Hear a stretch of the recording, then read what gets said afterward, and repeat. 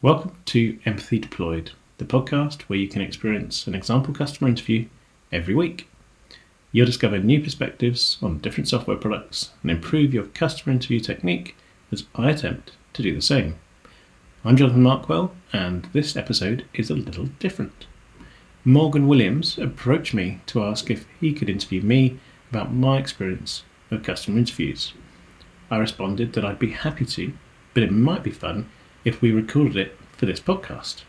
Morgan agreed, so here's the interview. Good to see you, Jonathan. How you doing? I'm good. Hi, Morgan.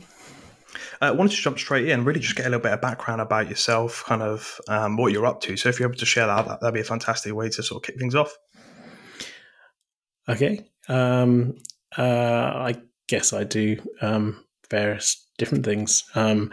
I'm best known for running a co-working space in Brighton, which is 13 years old and has a little over 100 members these days, and is sort of very much sort of member run, focused on individuals. But sort of before that and alongside that, I've been very into developing web software, built some of my own software as a service businesses, and worked on a bunch of other people's over the years. And I understand you're interested in talking to me for my interest in customer interviews and experience in doing that. And so I've realised over the years, customer interviews have been particularly important to a lot of the more successful businesses I've worked on, and I've realised that recently I want to get better at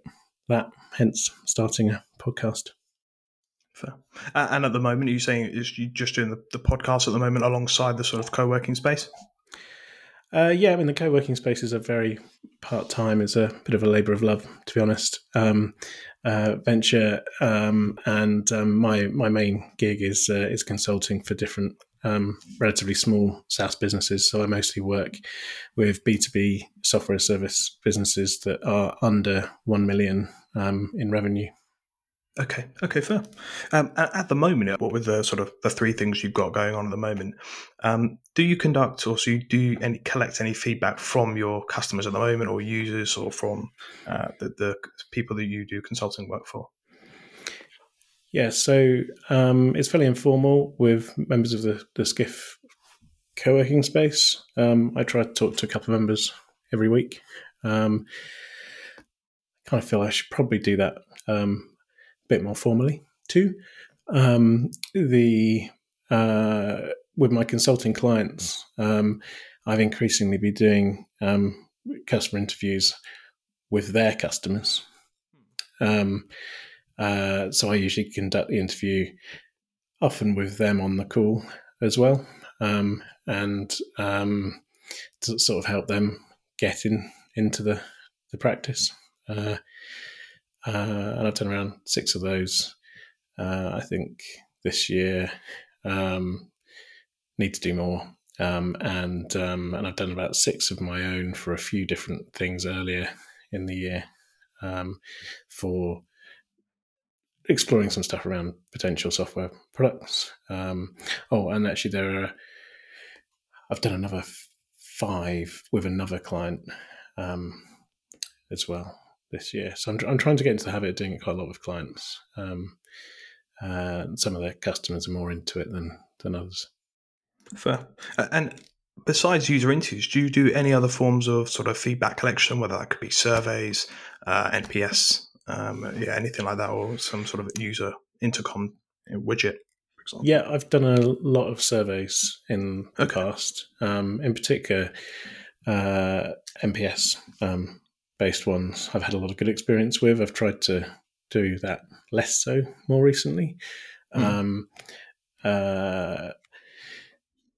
So yeah,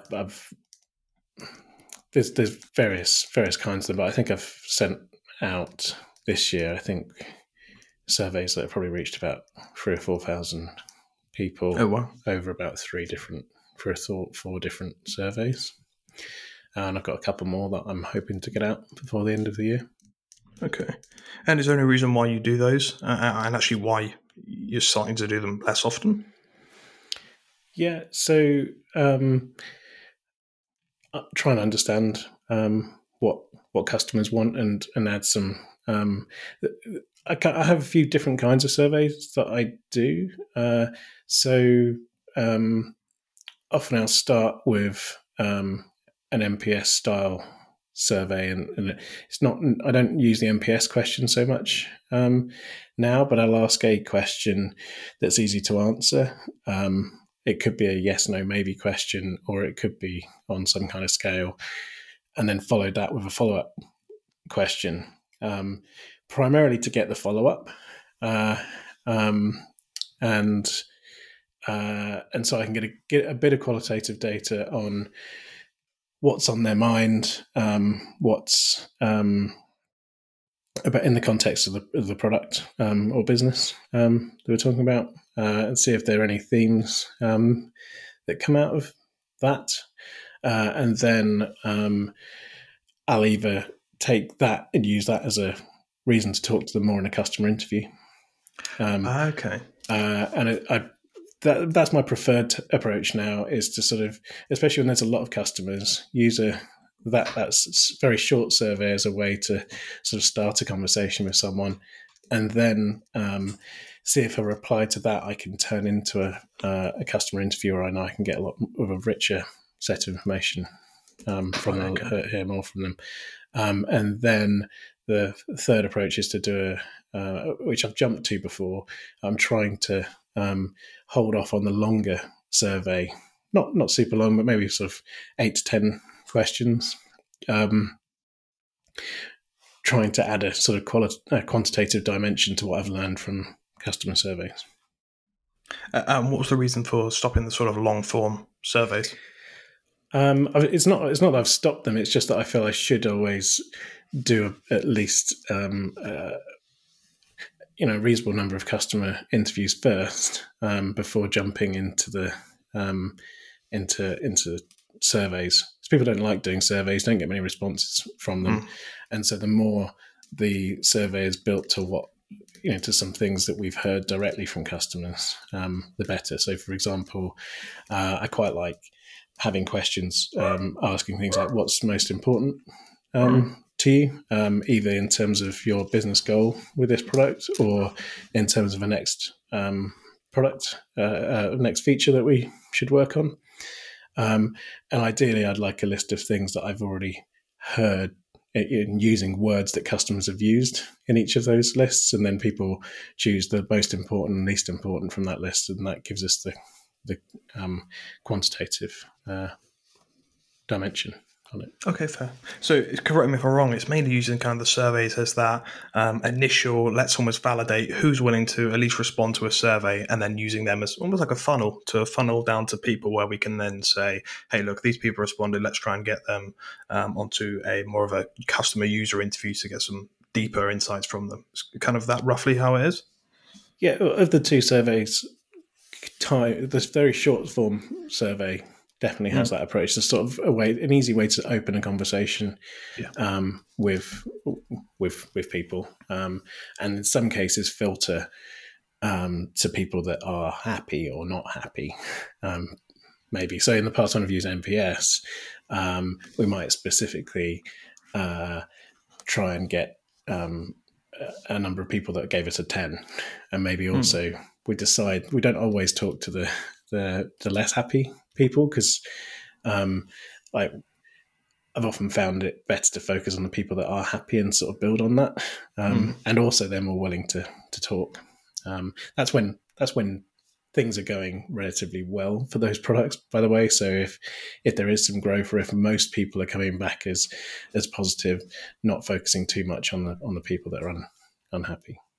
Fair. Yeah, I guess it's always harder to reach out to people that don't seem very positive about their product experience or whatnot, and asking them for more time. Yeah.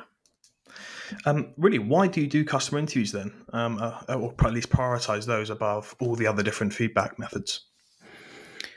Just that the amount I learn from a customer interview is so much more. I can I guess the goal, the name of the podcast kind of says it in empathy deployed. I'm trying to empathize with people and really make sure that we're creating something that fits um, uh, their needs and with their worldview and their perspective on things, making sure it's the product for them if they're the right customer for us. Fair. So I guess, sometimes there are customer interviews where and it's only through the customer interview that you realize maybe this person isn't the right person to be a customer as well, which doesn't always come through in a customer survey. And so if you've got that richer view of them, you can then decide how much weight to give their responses in that interview as well. Okay. Fair. And what's your process, by the way, for actually conducting user interviews? And that can be sort of from, early stage, how do we identify who to interview, through to actually conducting it, and then all the way out to the other side of analysing. How does that entire process look for you? It's evolving a lot. In this year, I've been actually taking time to learn more about it, Okay. and I'm really treating Michelle Hanson's book Deploy Empathy as a guide to me, and I'm trying to sort of get good at all of the practices that are in there, but obviously merging it with some of the things that I also do. So my process is, I guess let's just take my most recent larger scale process with a client as an example. We did a survey asking one multiple choice question. And in their case, this was for a developer tool. And so we asked which stack they're using. So really, something really easy that they could answer. So they're using Ruby, Python, JavaScript, because it's very difficult for us to see from our end, and it impacts a lot on what work that we do. So just getting that as a one data point we thought would definitely be useful.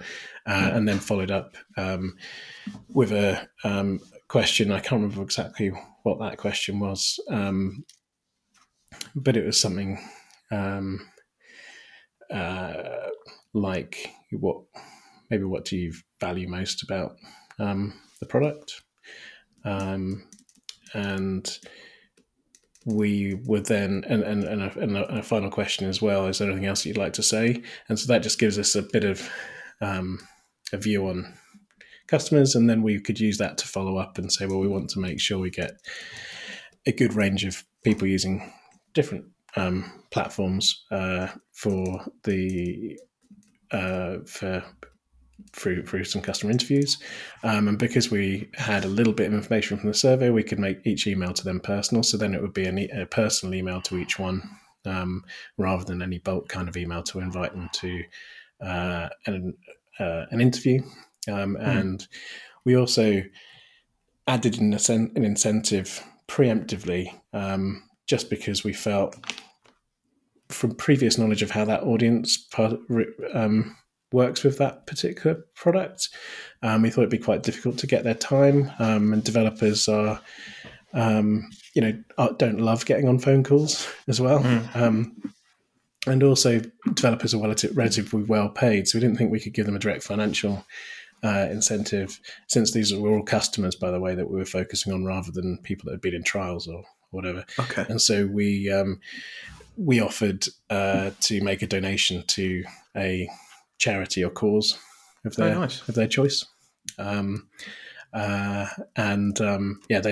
appreciated that. Not sure how much it helped, but it felt good to everybody, I guess, and got to support quite a wide range of different causes along the way. But yeah, so then it would be get them on a call, and I used a script very similar to the script in Deploy Empathy for a customer an existing customer interview. By the way, the sort of incentive of the charity theme, that's brilliant. I really like that. I might even try and test that. What's the results like of that compared to maybe a different incentive you used before, or just no incentive? I don't have data really to compare. I know that it felt better. Everyone, we got some really good feedback on doing it, and the people that we.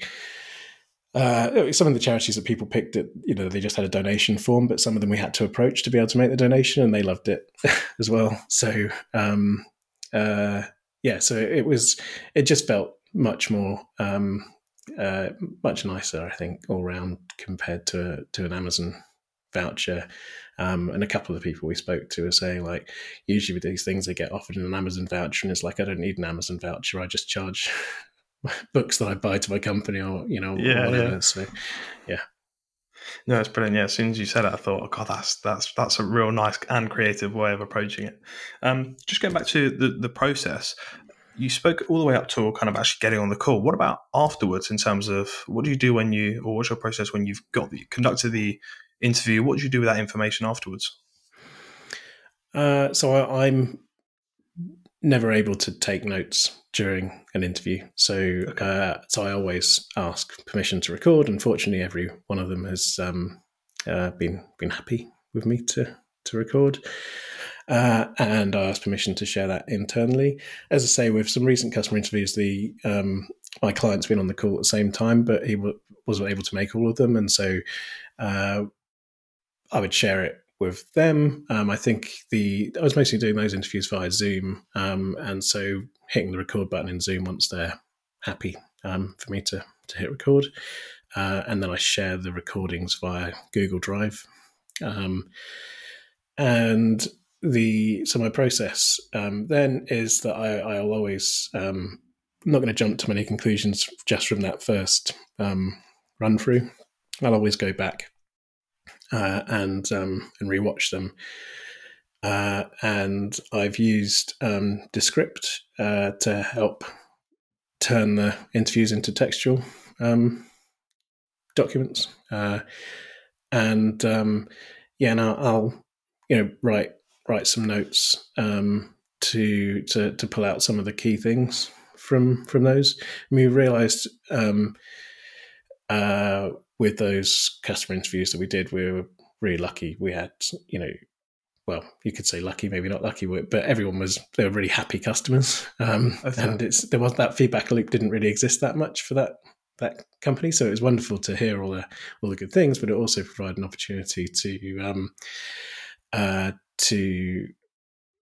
use some of that material potentially to create testimonials, so that we could get some of their voice onto the website as well. And I made actually an error with one of the early interviews, in that I went back to the interviewee with my notes, and I'd written the notes up as something that was quite sort of case study or testimonially, and probably more marketing orientated than really.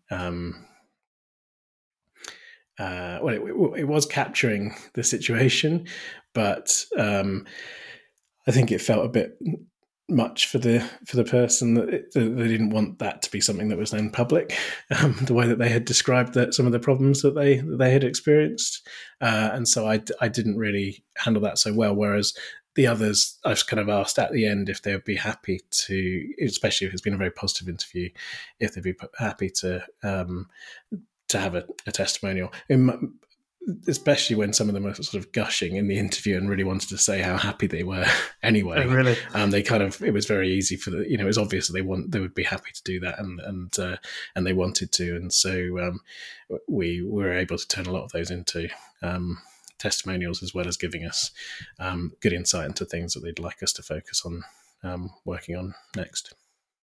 I feel that's quite nice. Yeah, I guess that's the upside of having positive customers. You can spin each one into a testimonial. I guess that's the sort of inner entrepreneur in you trying to look for their own opportunity to find some social proof. Yeah, I think it's a mistake for me to focus too much on it, especially with that early one, in that it kind of biases my perspective. Like if that's what I'm trying to get, I might not hear the things that I need to hear. So I'm conscious of that, and especially as it could, have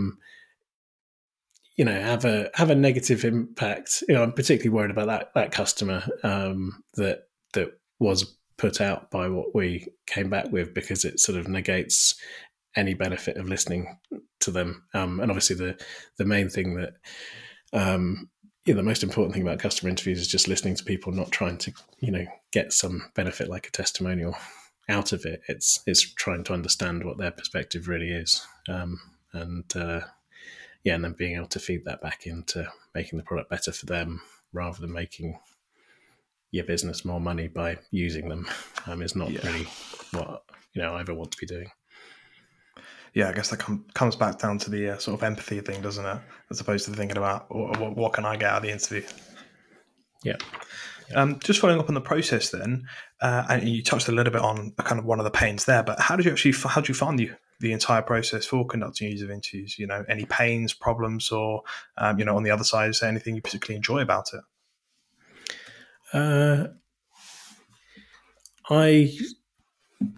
I guess I struggle with lots of it, which is why I've started this podcast, to try and get myself into more of a habit of doing it. It's my default preference isn't to talk to people, to go out of my way to talk to people a lot. I prefer a day spent with my head in code, or that's what I would choose beforehand. So I have some anxiety in the run up to interviews. I prefer an interview where I can, the time between planning it and then it happening is very short, which actually this kind of was today, in terms of finding the specific time. Then I'm not sort of worrying about it so much. Then when it comes into the practicalities of it, something I've struggled with, which is maybe, well, actually, it's been a situation with interviews that I've been doing, not for podcasts, but having audio trouble, especially because I'm not relying on notes. I am relying on the quality of the audio, and I've had some customers where there's been some background noise that's been so bad that it's been difficult for me even to listen to it. Oh, really? And so, getting audio quality good, and then just getting, I think through practice, it's just getting past the awkwardness of starting the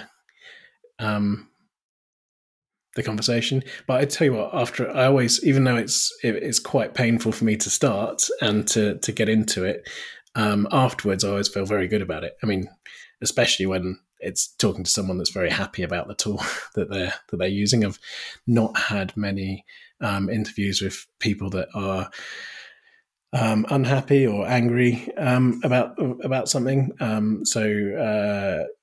It would be useful for me to have that experience at some point. But on the whole, I come away quite energized from having the conversation, hearing from people and hearing new perspectives. Yeah, I guess when speaking to a sort of happy customer, it's always quite pumping, or rewarding, at least, coming away from speaking to them. Yeah, I just wanted to jump into sort of a little bit more on the specifics of the different parts of the process. You spoke about kind of using that survey initially to to almost like a feeler, to see if there's anyone out there that's kind of willing to answer a little survey, and using them to sort of filter down and approach them with the user interview. How do you find the process of actually finding those specific people to reach out to in terms of the survey? Or is that a mass kind of email that's just sent out? Yeah, in the surveys I've done, I've initially focused on paying customers. And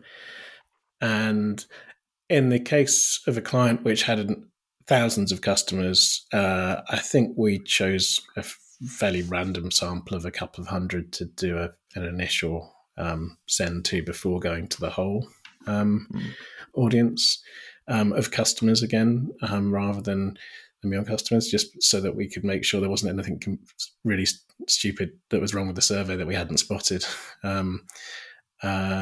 But we really the survey is then what we'd use to segment further, even in terms of the fact that they replied at all, or or in terms of what they responded with. But I don't. I haven't done anything specific to target people for customer interviews beyond that. Fair. I have thought about it, but often I mean, there's two challenges with targeting it more. One is I can bias it towards the well-known companies that it would be really great to get a testimonial from, and then it's then it's biasing the interview somewhat from there because I'm focused too much on that.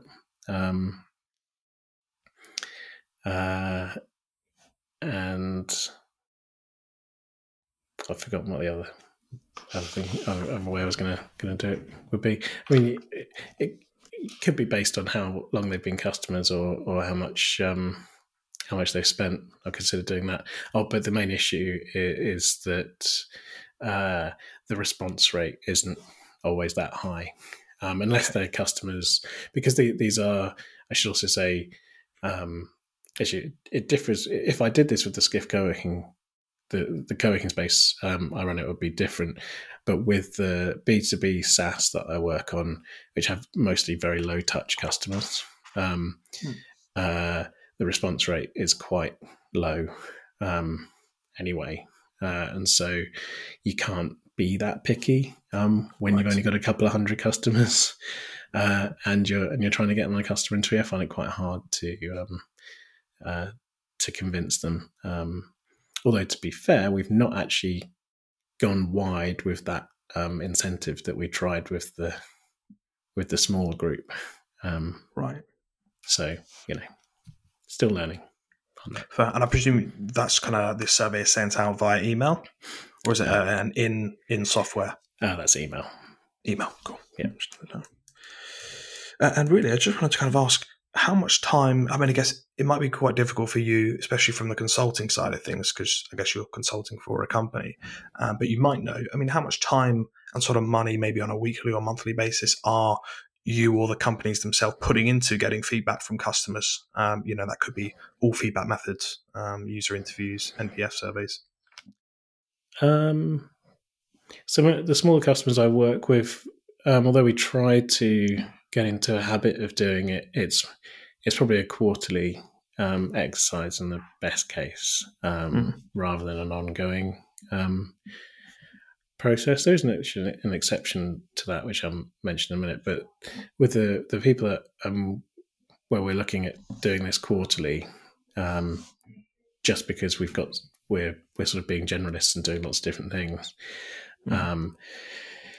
So we might send out a survey and then try and have a week or two of interviews. I guess the cost there is the combination of the incentives and my time, and that eclipses any other costs. Like there'll be software and things that we're using that might be $50 or $100 that we pay for, but we probably spent over $1,000 on incentives last time, and a multiple of my time on that, especially when it's probably about 50% of my attention when we're doing it. 50% of my attention with that client, so it might be up to a week of my time solidly. And sorry, is that for both your time and for the sort of £1,000 worth of incentives? Is that per quarter, you'd say? Yeah, I mean, we could probably. It depends how we adjust the incentives. We went quite high. It was sort of $100 or £100 incentive. I think we went probably pounds for people in the UK, but there were a mix of US, UK, and Europe. But the incentive was probably only 20% of the costs. Fair. And then the time, you said that's a sort of a week's worth of your time per quarter for that one specific customer. Is that correct? Yeah, I reckon that's probably about right. A solid week. Obviously, it would be spread. Yeah. Okay. Perfect. And really, just wanted to actually take it back a little bit, sort of go a bit more fundamental. I know we've dived a lot into sort of user interviews specifically, but it'd be great to understand actually kind of what are your biggest problems at the moment with actually providing that consultancy service to those companies. Anything that jumps to mind about kind of the process that you carry out with them, or just the general work that you do with them? Um, they're all different. I guess what one challenge is. Some of those companies have send regular emails, or they'll have phases where they're doing an email campaign over a few weeks, and when that's the case, it's a challenge to do a survey and do a series of customer interviews in that same window of time, Right. because they don't want to overwhelm customers with emails, and I don't want to send different emails with different messages from the same company at the same time as well. So that can be a check. That can just then put things back by a month, and so we don't get around to doing it when we initially wanted to do it. That can be a challenge. Okay. And I guess, it would be neat to have it all a bit more on autopilot. Like I like the idea of there always being a customer interview scheduled every week, and they just happen, Yes. and it's just as an ongoing process rather than being something that ends up getting bunched up into a quarterly thing. And we started to look at some ideas for getting that into place, but it's just changing habits really to make that happen. And what did you look into, out of curiosity? I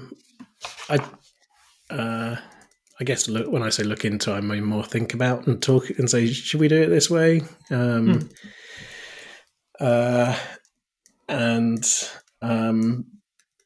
again, it's different whether there's a discipline of sending regular emails to customers anyway, or asking them questions. If there's no habit of that already exists, or no process for doing that, then it's working out how that fits in. That as a sort of project, but there have always been more urgent and important things, I think, that we've ended up working on instead. Fair. And the sort of, I mean, you pretty much just said it there. What's the reason as to why you're not doing it on a consistent basis and are doing it on a quarterly basis? I guess actually the probably way to think about it is that, like, we know that doing customer interviews and surveying customers is good for the company in the long term, and we learn from a little bit from each one. But it doesn't solve an immediate pain, and so so it's difficult to justify doing it every week, and it's why I've not got into the habit of doing it myself. It's like it's something I know I should be doing. It's like a vitamin, I guess, but it doesn't solve an immediate pain for me now. But it might solve a pain for me in 6 months if I've been doing it for the last 6 months. Okay. And so it's probably that we think about it like that. How about in terms of sort of time and energy and resources? Does that play a factor in it at all? Yeah, I think it's a project, not a task, and so there's lots of different things to do. and there are always many things to do. It's just difficult to prioritize it uh, because it doesn't feel like it's a simple thing. And I guess actually, probably going back to one of your earlier questions, it's a challenge in figuring out what the simplest next task is just, maybe if there was a list of people and I knew the next person that I was just going to send an email to and ask, and there was a good reason for it being that person, that might make it easier in some way, because there isn't, we've got to send an email to everybody and make sure that fits with any other communications which are going out. And whereas if it's just a single email to one person, it doesn't maybe feel like it's a bigger job to do. Okay. No, awesome. Yeah, that's everything from me. That's really, really useful insight. Thank you. No problem. Happy to help. Awesome. Did you have any questions yourself, by the way? Just out of any of those, anything you wanted to share? I'm curious about how you've come around to exploring this area. Have you conducted many customer interviews in the past? Have you worked in this field before? Yeah. I mean, I'm happy to share sort of how I got here, which I guess is somewhat of a story. Actually, myself and my co-founder at the moment, who was also my co-founder in our previous business, we maybe waited way too long to conduct user interviews, maybe at least 6 months into the business, right? And we felt like the problem was already validated. We'd already had paying customers, consistently getting revenue. So although there wasn't really a problem, we still didn't conduct user interviews, probably because we found them a bit daunting. We didn't want to, reach out to customers, annoy them, whatever, when we're trying to build good relationships with them. And then as soon as we did them, we got so much value from them that we were like, oh my God, we should have done these sooner. But the only problem was when we did go to do them, they were incredibly the process was still daunting, but it was still an incredibly time intensive, energy intensive, a bit complex of a process. You can, for the amount of time you put in, especially as a founder, like you said, there's only a few of you. You're trying to do dev, marketing, design, all these other things. It seems as though customer interviews just aren't one of those top tier priorities, right? And so you're trying to do everything. And so it really just is one of those things you just put on the back burner for a long time. And we sort of just did the classic, right, let's just whack up some sort of feedback board and people can drop their feedback in. And we're getting loads of feature requests, but we knew what we needed to build because we were sort of our own customers. Yeah. We didn't, and we were getting loads of feature requests, so we kind of knew, okay, what to build. We didn't know why. We didn't know the why behind it. We didn't fully understand our customers, or their processes, what they did each day, why they did it, why they did the things they did. We were just getting sort of very high level feature requests. And I think 6 months in, after using the feedback pool, we kind of realized, look, yeah, we do need to do these customer interviews. And we found them incredibly valuable, but they were very time consuming. And so sort of fast forward to today, we sold our business maybe back in late July. And so we're sort of had a little break, which was nice. And then we're kind of coming back, okay, let's start off with sort of a new business idea together. And then we kind of went back through our experience of our previous business. And that's when we kind of uncovered, hey, that we felt like this process could be improved. The whole customer user interview process could be. Could you add a spin on it that makes it maybe a little bit less time consuming, a little bit easier? And I think the trend that we found at the moment, and actually it was really interesting. You said the same word, which is autopilot. So I think that's kind of where we're exploring at the moment, or the research is sort of pointing us in the direction of user interviews on autopilot potentially. So yeah, at the moment we're looking towards sort of, is there a way to create a solution where you can get the same quality feedback that you can get on user interviews? Like you mentioned, you get some real good insights. Nothing quite can compare to it. But in terms of the actual input, the amount of effort you have to put in, is there a way you can make that easier without sacrificing on the output, the quality of the insights you get? So yeah, that's pretty much it. Absolutely. I think, yeah, you reminded me of like an experience of a past client that I went then worked with for a while. Mm. Probably the most successful SaaS business I worked on. Um, we had some paying customers for the first product that we built. And this is why I know the value of customer interviews so much. It wasn't until we were finding it frustrating that people weren't using it even after we were selling it. Uh, and it was difficult to sell, and it was difficult. Its onboarding was difficult. Everything was difficult about it, and it was going and talking to the actual end users rather than the people that we were selling it to, and understanding their process was the Oh, right. key to realizing that actually it was one feature that they really loved, but it was the end Mm. of the process that we'd created for them to complete, because it's like a CRM tool, so they had to be using it as a CRM to get this report out the other end. Mm. But all they wanted was the report. Or the report was the thing that was most painful for them to create, and they didn't want to change their process to use some CRM that we created. And so pulling that one feature out turned into the highly profitable, easy to sell as a self service SaaS Mm. that we were hoping to create all along. But yeah, it was a series of um, you know they were relatively informal discussions, and I think we might have learned faster and understood things better if we'd had a process of more formal customer interviews earlier on.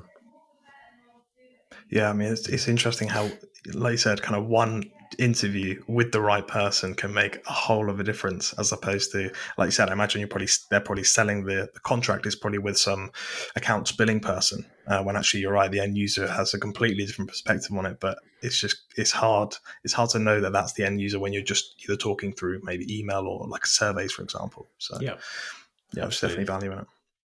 So yeah, that's it. Definitely. Awesome. Cool. Really appreciate this. Thank you, Morgan, for especially for agreeing to interview me for my podcast, and give us another take on customer interviews about customer interviews. I hopefully that's been really useful for everyone. Is there anywhere people listening can find out more about you or what you're working on? Yeah, I mean, I would say some form of social media, but I'm never on it, and I don't know why. So, yeah, I mean, to be honest, there probably isn't a best place. You could search me up on LinkedIn. That's probably the best way. All other social media forms, I'm pretty useless at, and I guess the business is in such early phase that we don't really have a full fledged solution. The thing we're currently working on is, I guess, called usehaste.io. So if you wanted to Mm-hmm. visit the website to check out the sort of landing page of what the solution could potentially be like, yeah, that's probably where you'll find us and our contact details. But yeah, we're still validating it, so early days. That might not be the end product, and it might not even exist. We'll see. All right. Okay, so usehaste.io That's the one. and Morgan Williams on LinkedIn. Um, if you find him, I'll get those linked in the show notes for this episode. A question I ask, actually, I'm dropping this on you as a surprise, but hopefully you've got some off the top of your head at the end of Mm. each podcast. It'd be interesting to hear from you. Is three tools, software tools that you find yourself using, Oh, uh, and maybe would recommend something that anything you're paying for at the moment in the very early stages of your business. yeah. Let's think. I guess the number one for me, both personal and business, is Notion. I don't know what it is about it. It's hard to explain. It's just got a bit of everything. Yeah, it's super easy to use, super collaborative. I guess I'm massively into design as well. Sometimes at a downside when we're spending weeks on design when we should just be whipping up a quick little landing page. But a tool we use for that is Figma. Yeah, Real big fan of that. Yeah, it changes the game in terms of comparing it to like Photoshop. Yeah, it just changes the game. And actually, one thing I used recently is Calendly. actually for these user interviews. Amazing, so simple. Yeah, and it just seems like one of those problems that has probably existed for maybe 20 years, and I feel like Candly's a fairly newish kind of tool, which is just nuts. So whether technology's changed and allowed them to build that easily, or just no one built something that seems so simple. But yeah, that's they're probably three tools that I use the most, or in Calendly's case is a new one that I'm enjoying. Yeah, excellent. Thank you. So that's Notion, Figma, and Calendly. That's the one, yeah. All right. Thanks, Morgan. It's been really good. Yeah, no worries. Thank you very much. That was hopefully a useful example of a customer interview. You can find notes from this episode, including links to all the products mentioned, at empathydeployed.com. If you know anyone who might benefit from hearing this perspective, please share the episode with them. A word of caution: this interview is a snapshot of just one person's perspective in an artificial situation. You should be very careful about drawing any conclusions about the guest, people like them, or the product from this single data point. Customer interviews are most valuable when you see parallels across many of them within a specific context. I'd suggest a minimum of 5 and ideally 12 to 15. I recommend the book Deploy Empathy by Michelle Hansen for a practical guide on how to do it well. If you'd like to join me as a guest on a future episode, please send me a note. I'm Jot on Twitter. That's J-O-T. My DMs are open. You can also use the form at empathydeployed.com or email hello@empathydeployed.com. Please include the names and web addresses of free software products you use regularly and or pay for.